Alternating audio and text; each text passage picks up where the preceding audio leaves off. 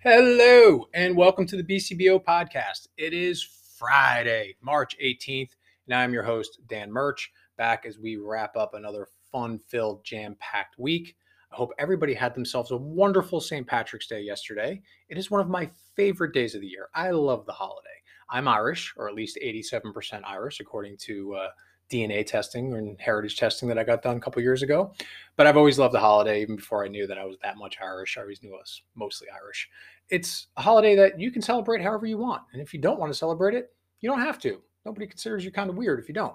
But I just love it. It's a great time. And yesterday I got together with the family, got to see my niece, eat some really good food, and have a good time. And I enjoyed it. But yesterday first, before I got to enjoy that in the evening, I got to have my favorite day of the work week. I got to go over my company finances. That's right. I'm not going to forget to remind you. Please make sure you are setting aside the time each and every week. It is that important to go over your company finances, go over your payables, go over your receivables, go over your cash flow. Had an amazing meeting earlier this week, on Monday actually, with one of our clients, sitting down, going through their payables, putting together a schedule for the next few weeks, mapping out their cash flow.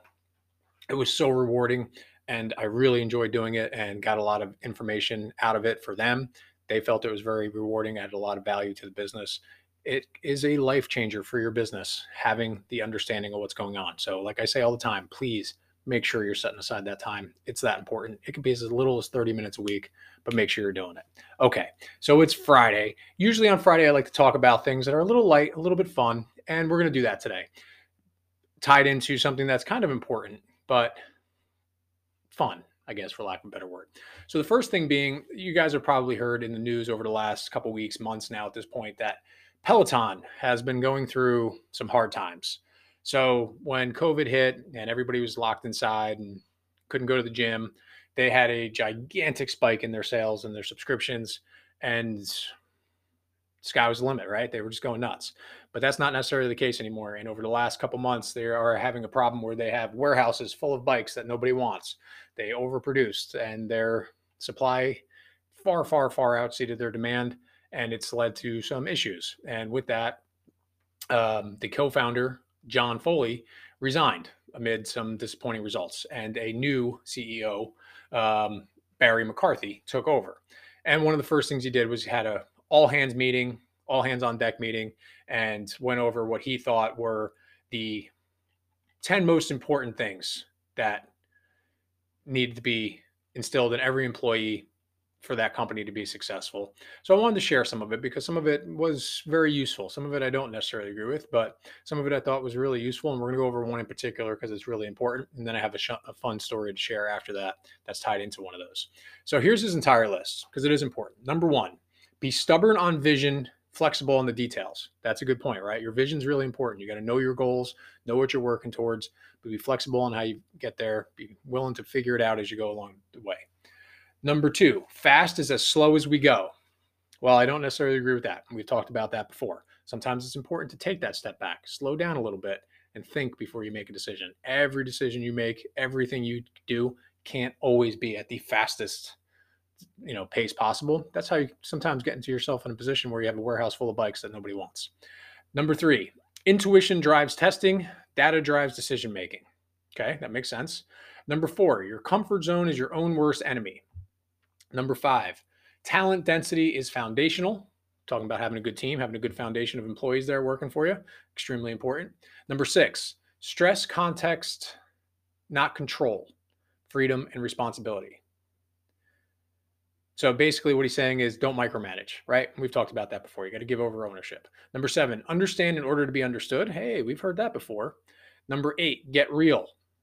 Okay. Number nine, think from first principles.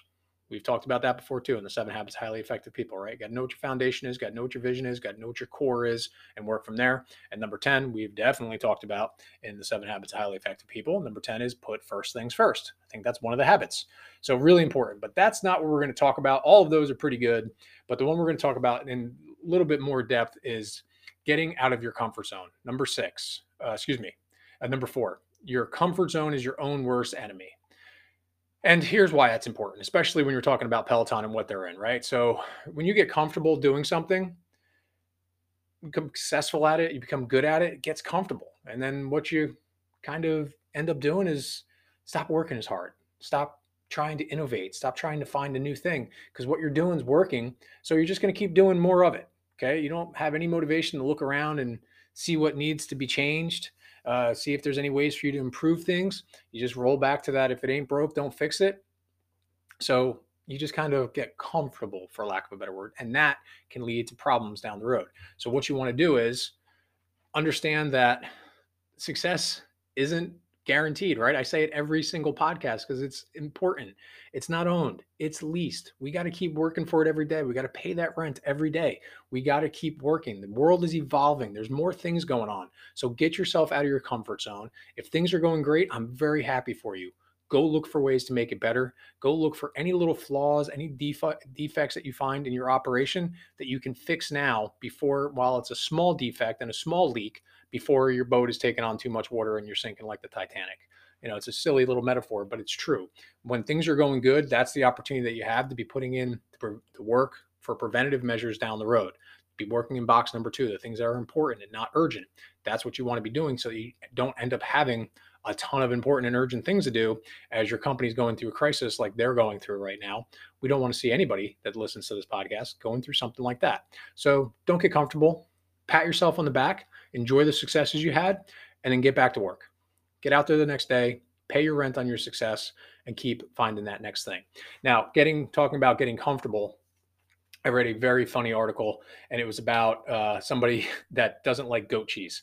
No matter how many times they've tried it, they just don't like it. So the whole article being about that, if you don't, at first you don't succeed, try again.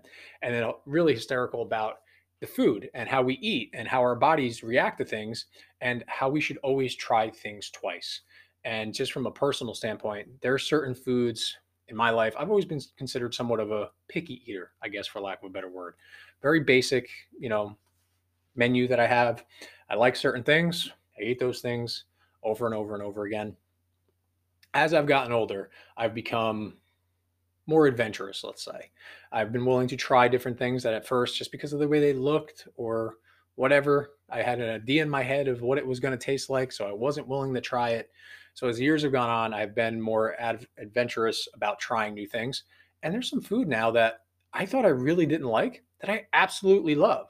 One of them being feta cheese. I love feta cheese, but I was a younger kid and teenager and stuff like that. I probably tried it once and I don't know, too salty or whatever. It didn't taste like mozzarella or cheddar. So I thought it was awful and I would never eat it again.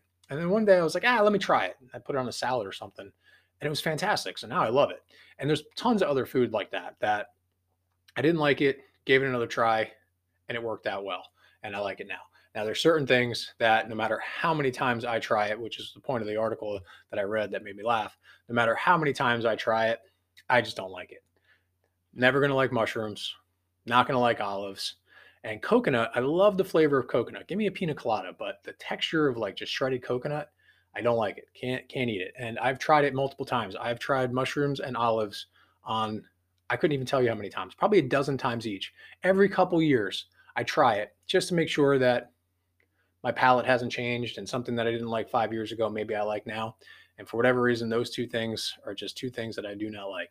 So that's it. That gives you guys a little bit of a insight into me, a little bit of my crazy. And most important thing to take from that is don't always just be so comfortable. Try something new. You might find something you like. Okay, that's kind of the gist of it. That's the moral of today's story. Okay, let's go out and let's go have ourselves a fantastic Friday. I got a lot of stuff on my plate today. I got a lot of meetings lined up, and I'm looking forward to them. It's going to be a really effective day, and I'm looking forward to the weekend. It's supposed to be nice weather. I'm going to get to spend some time doing some things with people that I really care about and love. So I'm looking forward to it, and I hope you guys have a great weekend planned as well. But like I said, our success, it isn't owned. It's leased, and the rent is due. So let's get out there and let's go pay it. Let's keep asking ourselves that question. How would the person I want to be handle the thing I'm about to do? Keep putting ourselves in that forward-thinking mindset and keep pulling ourselves closer towards our goals. Even though it's Friday, there's going to be all sorts of things that happen today. All sorts of problems, issues, roadblocks, distractions, whatever. They're going to pop up. It's going to happen. You know what we're going to do? We're going to figure it out, and it's all going to be okay. So take a deep breath and relax. And at the end of the day, no matter what, seek out and celebrate your successes, because no matter what happens today, there's going to be good things that happen. So pat yourself on the back. Go check out the website, bcbousa.com. That's where you can get all the good. And that's all I got for you people this week. Thank you for listening. I appreciate the feedback as always. Facebook, email, phone call, LinkedIn. You guys know the deal. And it's been a really good week. Hope you guys had yourselves a fantastic Friday. Let's go out today. Let's go put some good out into the world, and we will get good back. Be kind to yourself. Be kind to the people around you. Have a fantastic Friday. Have a fantastic weekend, and I'll talk to you next week. Bye.